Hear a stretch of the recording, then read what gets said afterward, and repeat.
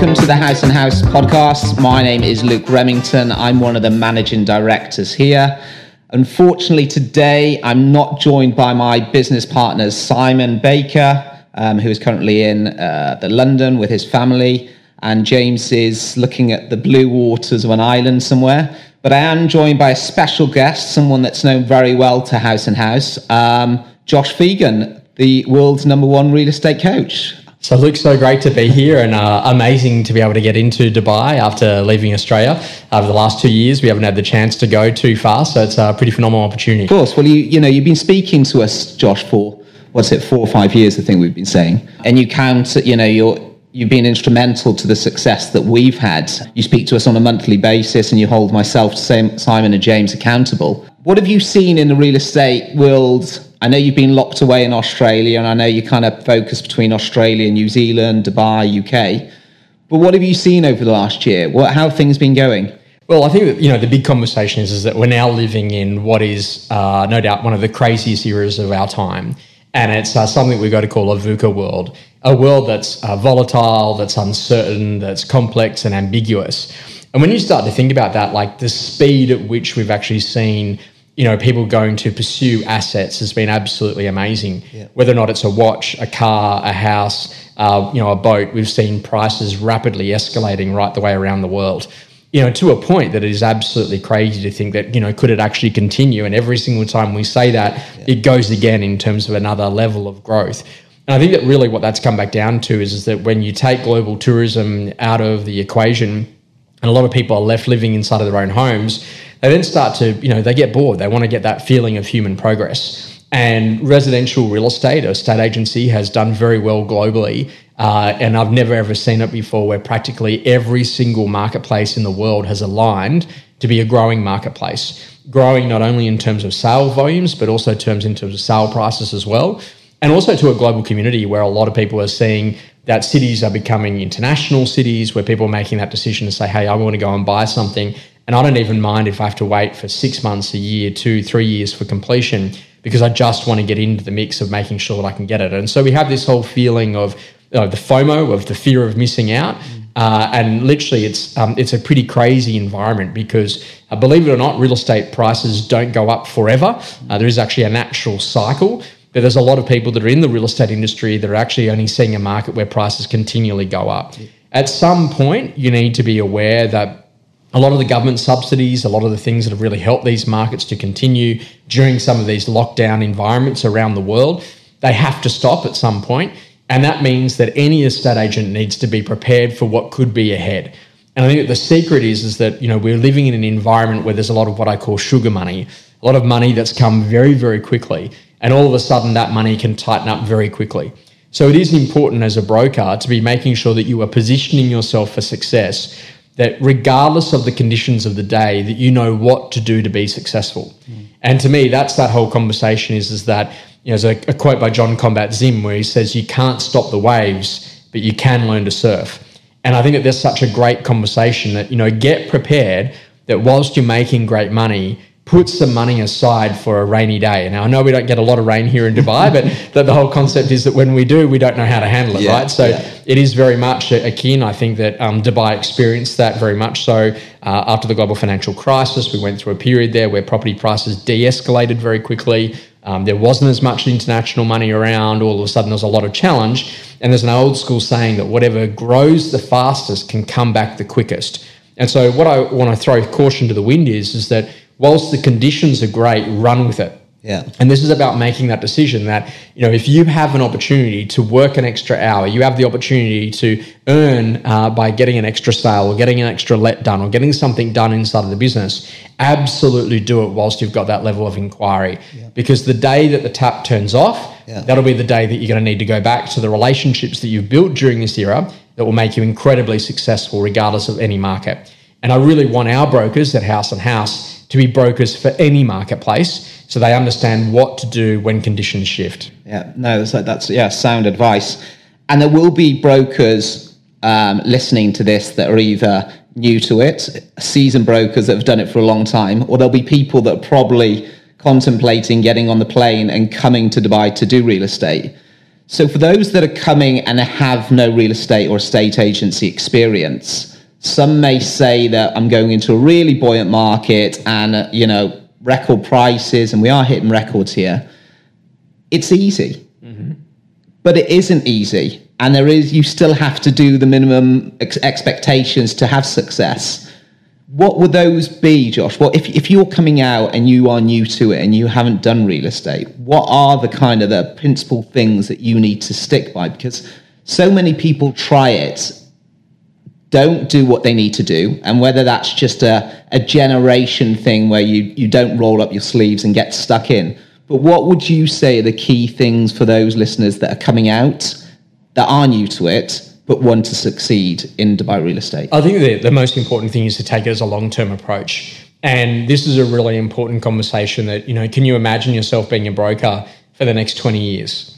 And the reason why I want you to start thinking about that is that, respectfully, Dubai's real estate market is very much an immature market as opposed to, some very mature markets like what you see back in London or what you see in Australia that have been operating with a high level of regulation for a long period of time.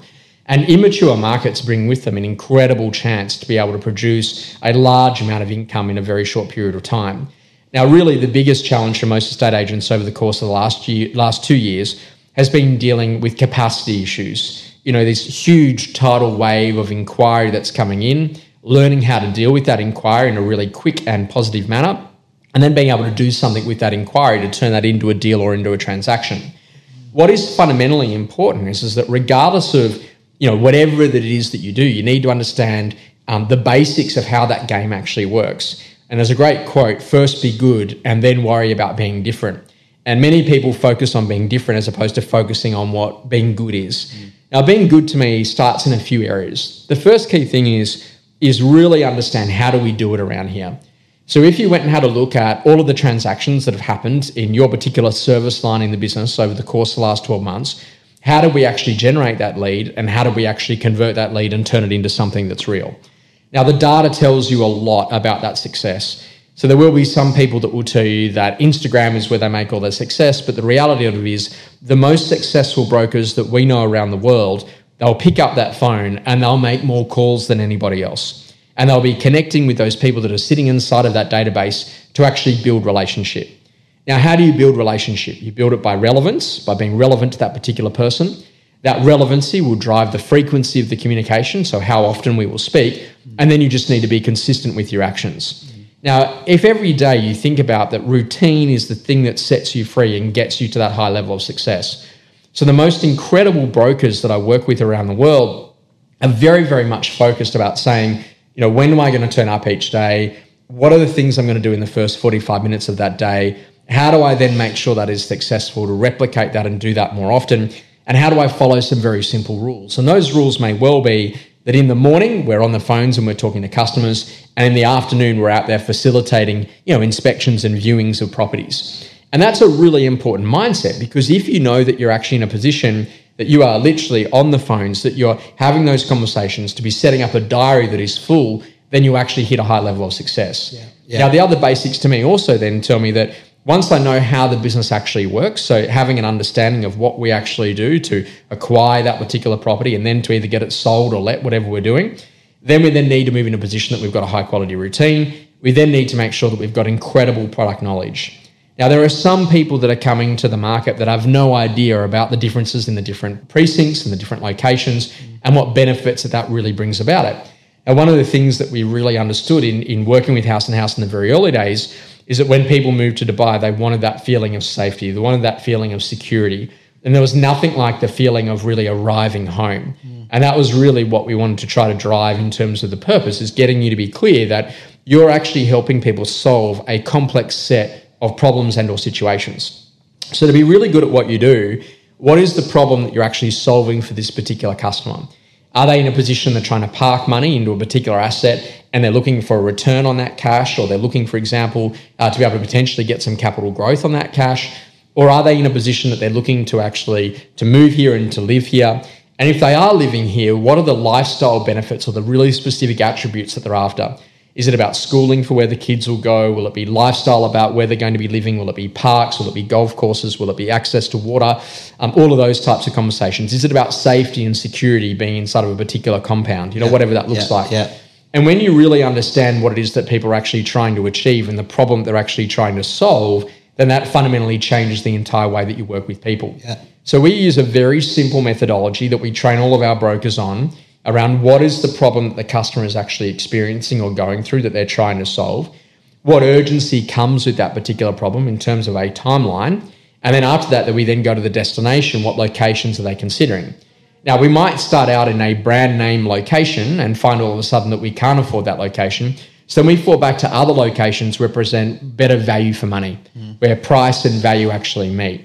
And what someone who's really good at the game does is they learn how to ask some very simple questions that really get the customer to tell you a lot about their particular situation. So look, what's the problem that you're looking to solve by potentially buying, moving and selling? How urgent is that problem for you guys? And what locations are you considering and how much did you want to spend? Getting those 4 or 5 questions out in every single call is about getting to that efficiency, particularly when you're dealing with high volumes of inquiry. Because can you spot the seller? Can you spot that potential landlord or owner who's going to be leasing out a property as an investment? And if you can get that sort of stuff right, it makes a huge difference. So really the basics are however you run your calendar is how you run your life. And so what I've learned is that I need to make sure that I'm in the game of being incredible with energy renewal. Now, why is energy renewal such important? Because we live in a world that's filled with disruption. We live in a world with a ton of negative energy. If you wanted to find it, you could get it very quickly in terms of the press around the world. The interesting conversation about that is that your energy determines how you feel and how you feel determines how you work. So I'm a big believer that, and contrary to popular belief, you go to bed early, you wouldn't believe it, you actually wake up early, have a good quality routine of good quality exercise, good quality nutrition, because how you move your body and how you eat, how you refuel your body has a huge impact on your overall performance. And then getting into the office for whatever works for you.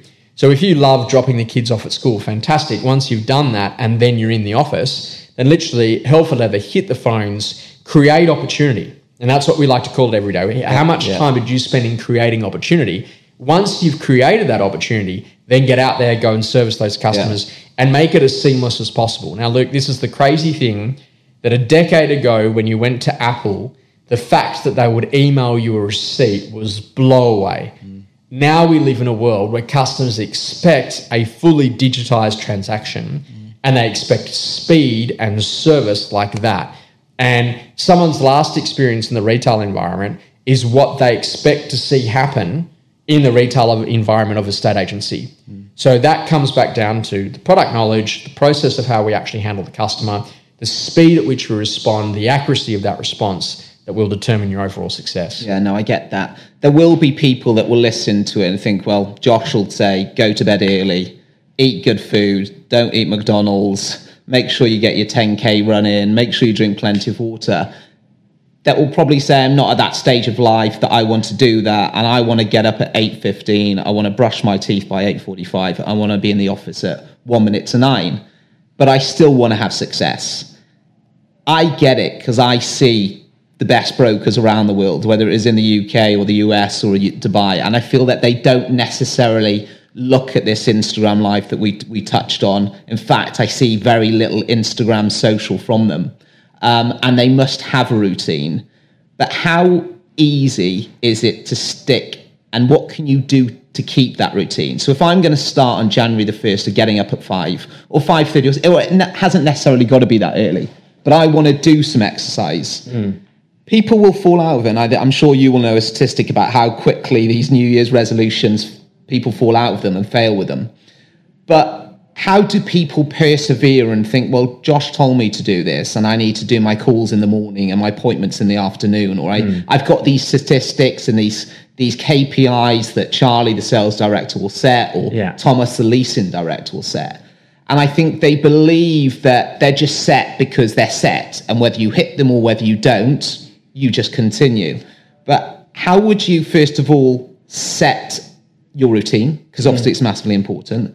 And then how would you, when you get to the end of January and maybe you're not seeing the success, because it's not a long time, is it, to calculate 30 days and think, I now should be a multi-million-dollar broker in Dubai. How can I push myself into February? And if it doesn't happen in February, how can I keep that going in March? What are the best things to do for that person? I think the most important conversation is that living life on purpose. And as a part of living life on purpose, have a grander plan. And that whole idea is that, okay, fast forward me 5, 10, 15, 20 years from now. How old will you be? Who will you be living with? Will you be married? Will you have kids or not? What sort of experiences will you be aiming to go through? Literally off the back of that, how much assets will you actually own? So if we sold you up, what would you actually be worth? What sort of revenue streams would you have in terms of passive income outside of just the active money that you have in being a great broker? Then the next conversation is that how do you actually want to experience life? And I'm a big believer that the problem is that, you're the sum of the 5 people that you hang out with the most. So if you're in a position that you keep on hanging out with people that live in instant gratification world, then you will be in a position that you'll continually live that, but you'll be one paycheck away from going broke. And really what's more important is that if you want to choose how you want to live, it's about making those decisions. It's like the blue pill or the red pill in the Matrix, right? Yeah. The red pill, you actually get to see what happens in the real world. In the blue pill, you live in naivety. Is that whole conversation is about, get clear on what you want first. Yeah. So what is your definition of success? Now, to tell you about it, there's an estate agent in Australia who we do a lot of work with, who, for example, £10 million was what he actually produced in personal income last year. Wow. Now, the year before that, it was 7 million. Personal to him. Personal to him. The year before that, it was 7 million. And the year before that, it was probably about £3 million, right? Now, the interesting conversation is that we've now worked out that on average, his hourly rate is £6,000 per hour. Now, that to me is pretty phenomenal. Yeah. Now, you might not have aspirations at that, right? But even if your aspiration was £100 an hour, whatever it works out in dirhams as a part of that conversation, how are you working to that capacity? So my big belief is if you wanted to do $1 million as an example, and you bring that back and you're going to work 40 weeks of the year, you got to do 50,000 a week. In order to do 50,000 a week, you got to do 10,000 a day. What do you need to do to make sure that you put yourself in that position? Okay. That's a mindset. And has it got to be detailed? Have you got to write this down? I think the conversation is you got to sit down with yourself to say, okay, great, is that actually what I want? Yeah. Now, that's then about building a team. It's about building capacity around you, putting some people around you and making sure that you are seriously good because you don't have to do it on your own. Yeah. And each level of production brings with it that it's either a system or a person that you need to have in play. So when you start to talk about that routine, I think that there are some times that you wake up in life and you just make the decision that you want to play a bigger game. And if you want to play a bigger game, it's like, how am I actually planning to go and do that? Yeah. Well, what it is about the energy and it is about the effort. And it actually does take sacrifice. What you realize later on is that when you find something that works, you do more of it. So, for example, when I come to Dubai, I tend to stay at a particular hotel, and I stay at that hotel. The reason why I like it is the accessibility to the airport, the quality of the food, the accessibility to the shopping mall, a whole range of different things. And it's been a great stopover hotel. When I was there last, they said it was my 19th stay at that particular location. You like it? It's consistent. Yeah. And that's what you learn in life, is that when you find something that works, you do more of it. Okay. And so this is the whole conversation. Okay, if you found, for example, that the best way to build your business as a broker is to get on the phone and to ring previous inquiries that have happened from a year ago and just ring through and just see whether or not they'd been serviced and whether or not they actually fix that particular problem that they initially rang about, and if they still have that problem today, then do more of that. And that's actually, I think, the important thing. So, the strange thing is that someone thinks that they're going to get up and they're all of a sudden going to go and run 10 kilometers. It doesn't happen like that. I remember running the first 100 meters and, shin splints and knees are gone and hips are gone. I can't do all of those things.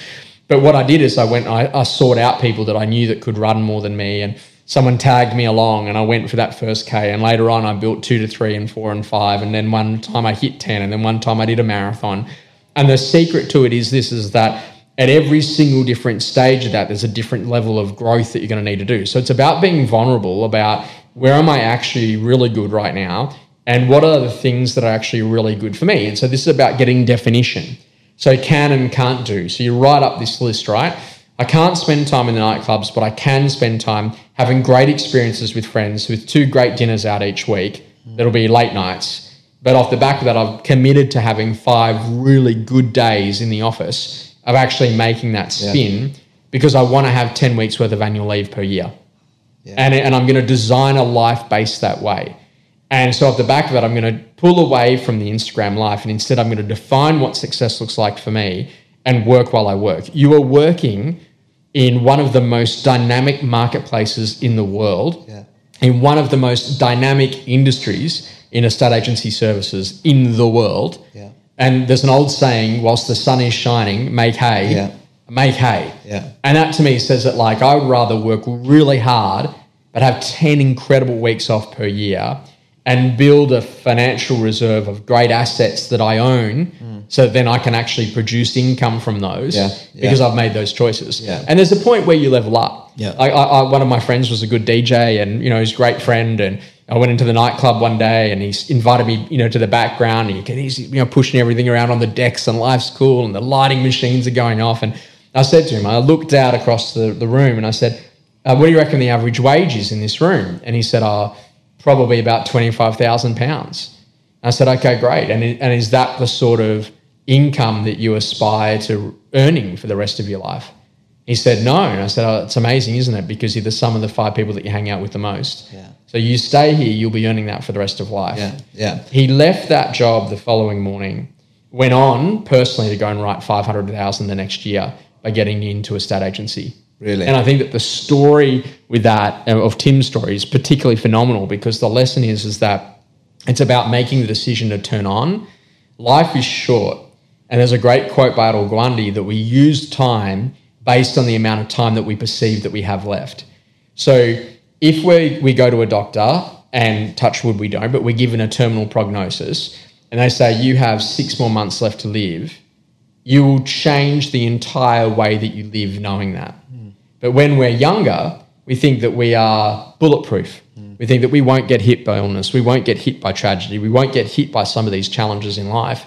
And now as I start to get older, one of the things I learn really quickly is that life needs to be intentional.